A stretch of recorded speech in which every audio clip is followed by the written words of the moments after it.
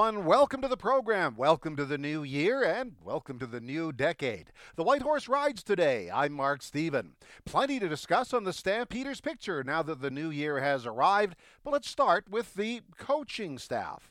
One of the principal reasons the team has been so successful over the long haul has been their coaching. More specifically, good coaches staying for a long time. There has been comparatively little turnover in the coaching staff over the last few years. That's allowed the team to build continuity on the field. But you knew this wasn't going to go on forever. For the second straight year, a Stampeder assistant has been grabbed as a head coach. Ryan Dinwiddie is now the head man in Toronto. Pete Costanza is no longer with the team as he looks for new opportunities. And J.C. Sherritt is reunited with his college coach as Bo Baldwin takes over at Cal Poly San Luis Obispo. There will be new coaches hired, but also some internal reorganizing. Pat Delmonico is now the offensive coordinator. And with Ryan Dinwiddie's departure, six-year assistant Mark Mueller moves into the role of quarterback coach. I caught up with Mark to discuss his new role. Yeah, I'm very excited to move over from running back coach to quarterback coach, and I'm excited that Dave and Huff have the confidence in me to move over, and I'm excited to broaden my coaching horizon. I came in as a defensive assistant, with working with the linebackers in 14, and then spent the last, 5 years, which is amazing. It doesn't feel like it's been that long, but 5 years with the running backs, and now moving over to quarterback. So I'm very excited for the new opportunity to keep getting better. What will be your interaction with Bo Levi Mitchell and whoever else is at quarterback this year? How does that work as a quarterback coach? Just what would be the day-to-day line of responsibility? Yeah, come in, they'll, every morning and, be, hands-on at practice with them, whether it's individual period or, pass period, run period, things like that. So just trying to help out, them understand the defenses we're playing, our offensive schemes, and it'll be a collaborative effort, with the quarterbacks, myself, and then, Pat Delmonico, the offensive coordinator, and Dave as well. So we'll all do our part, and I'm looking forward to putting a lot of work in before, but looking forward to training camp in May. Let's just talk about working with Bo, an established veteran who's had a great deal of success. You haven't dealt directly with him. You've worked with him and know him very well, but just thoughts on working with him and him working with you. Well, I'm excited for it. I've talked to him a bit, since it was, about to happen and, the move and everything. And I'm excited for that, to work with a guy like him. And I'm excited to be able to take, a player like himself, and hopefully we can continue to grow and get better, together and be extensions of each other on and off the field. And you are a former college quarterback, of course, had a great deal of success. Does that help you out a little bit, maybe appreciating what he goes through a little more and a little differently than other people might? I know your predecessor was also a quarterback, but what about the advantage of being a former quarterback?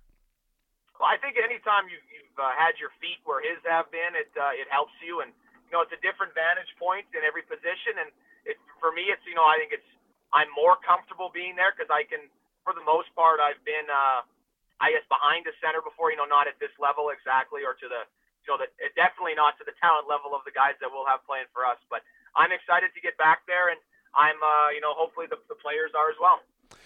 Mark, let's discuss Bo Levi Mitchell. Found out that he underwent minor surgery. Do you have any feeling on his availability for training camp, or you just assume he'll be there the moment the gate swings open, he'll be ready for the start of camp, or what's sort of his status there? Yeah, Mark, I don't really know. I think I think the only guy who knows that would be Bo, probably. And if we'll work together in the off season to fine tune the way we want to do things during the year, and then whatever happens for the start of training camp or for training camp, whenever he's healthy, I'm sure he'll be out there. Let's also discuss the fact that your quarterbacking room, as of this moment, is a little quiet. Obviously, Nick Arbuckle was traded. We don't know Montel Cozart's status. We do know Bo will be around. Whether he's available, I guess, is still to be determined. So I guess it'll be a little different approach as well as the organization, maybe looking at a couple or three quarterbacks to bring into camp. I know some have been signed, but it's a bit of a different scenario. Yeah, it's, you don't have the exact same group coming back, but with the CFL the way it is and contract length, that's the new norm. So I know our scouts and Brendan Mahoney, Cole Huffnagel, John Huffnagel will bring in great good players, and whoever's there for training camp and mini camp will compete, and they'll work hard to be ready for preseason one. Well, that's still a ways away, but nonetheless, it's something you got to get on, and I know the organization always does find the best prospects and the people to come in. Mark, you moved from the running back position, and just thoughts on last year, where it was a revolving door. You had some talented guys, you just couldn't keep any of them on the field. How tough was that just to build that momentum, that chemistry, and that cohesion when there was pretty much a new guy back there every week? Yeah, we were very lucky that we had good players and depth throughout the season. And fortunately, just running back's a groove position, and it felt like sometimes once a guy would get into a groove, he would get banged up or someone would set him back. But and I was very lucky to work with a bunch of guys that worked really hard. They put in time, they wanted to be there, they asked questions. I'm going to miss a lot of those guys. I'll see them probably every day, but not to the extent that we did before. And I'm very thankful for how hard those guys worked, not just this year, but in years past as well. Kadeem Carey signed an extension. He wasn't a free agent, so the organization obviously showing a lot of faith in him to sign him to an extension. What do you like about him? He's an all-around player. He doesn't have any negative runs. He'll grind out the best of every run. He's consistent. He's a physical presence, works hard, blocks well, catches well. He's an attitude player, and that's the type of guy that will get better with every carry as the game goes on. And if he was just getting in a groove, he'd play 3 really good games, and unfortunately, in that 4th game, both times he'd get an injury that would keep him out for 4 to 6 weeks. So whenever he was out there, he performed. So we're hoping that he can take from what he did this past season and build on it, and be the best Kadeem he can be, and hopefully play that 20-game season. Well, that's just it. It is a long, demanding grind, that's for sure. I mentioned change in the quarterback room, but there's been changes on the offensive staff as well. Ryan has moved on. Pete Costanza looking for a new opportunity, so it's going to be a different crew on offense. And, it's not that anything was wrong before, but maybe just a slightly different look at things, and everybody can put a different stamp on things.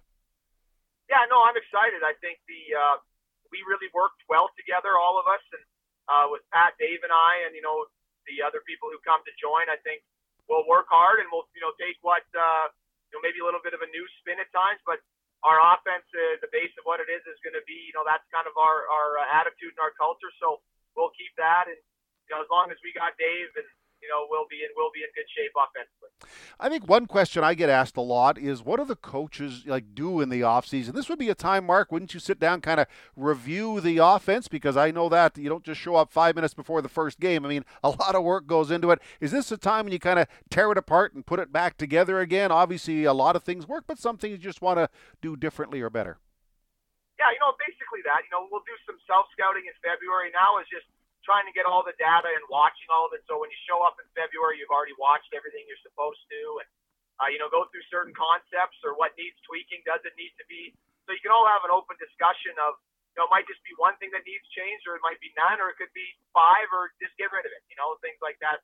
We'll go through all the stuff we ran, and that there's the Canadian draft and the global draft you got to get ready for now that happened in May, but the combines happen in March, so you want to have an idea of the players going to that. So there's always work to be done, and it's just not as intensive now, but the closer every day becomes to that May 1st type date, the more and more work you got to do. So you try to stay ahead of the curve and try to get a bunch of stuff you can do now done before, when all the really heavy lifting starts to happen, that end of February, March, April type date time. Mark Mueller, as he continues his climb up the coaching ladder, and that won't be the last promotion he receives. I want to dissect some of these Stampeders' recent moves. It's been busy over the holidays. I'm sorry to see Nick Arbuckle go, but this trade to Ottawa gives him a chance to claim a number 1 spot. It's a good move for him. But also great asset management by the Stampeders. They have a 3rd-round pick in the draft guaranteed, and if he signs with the Red Blacks, the Stampeders flip 1st-round picks with Ottawa, and that means the Stampeders are drafting number 1 overall. That's quite a haul for a guy who wasn't going to return. He just wants his own show to run, and he may get that in Ottawa. As for J.C. Sherritt, listen, he did a superb job here in his first year of coaching, and I know he really liked it here, and the organization liked him. But there was one opportunity he just couldn't or wouldn't turn down. That was a call from his college coach at Eastern Washington, Bo Baldwin. Sherritt was on Baldwin's national championship team at Eastern in 2010. That team was quarterbacked by Bo Levi Mitchell. I mentioned in our conversation with Mark about the running back picture. I'm convinced Don Jackson and Terry Williams will test free agency, so it's important to solidify that spot. The Stampeders were at or near the bottom of many rushing categories last year, and that has to change to make the Stampeders a better football club. As for Reggie Begelton and Trey Roberson looking at NFL opportunities, hey, we'll see how this plays out. Begelton with Green Bay, Roberson's landing spot yet to be determined, but good luck with both. Unfortunately, this is the reality of CFL teams. They'll be dealing with this in the era of one-year contracts. It's great for the players, but it's tough on coaches and scouting staffs to constantly restock their roster. Anyway, I enjoyed our conversation with Mark, and if you did, give us a like, share our content, or give us a follow. Thanks for joining us. I'm Mark Stephen as the White Horse rides.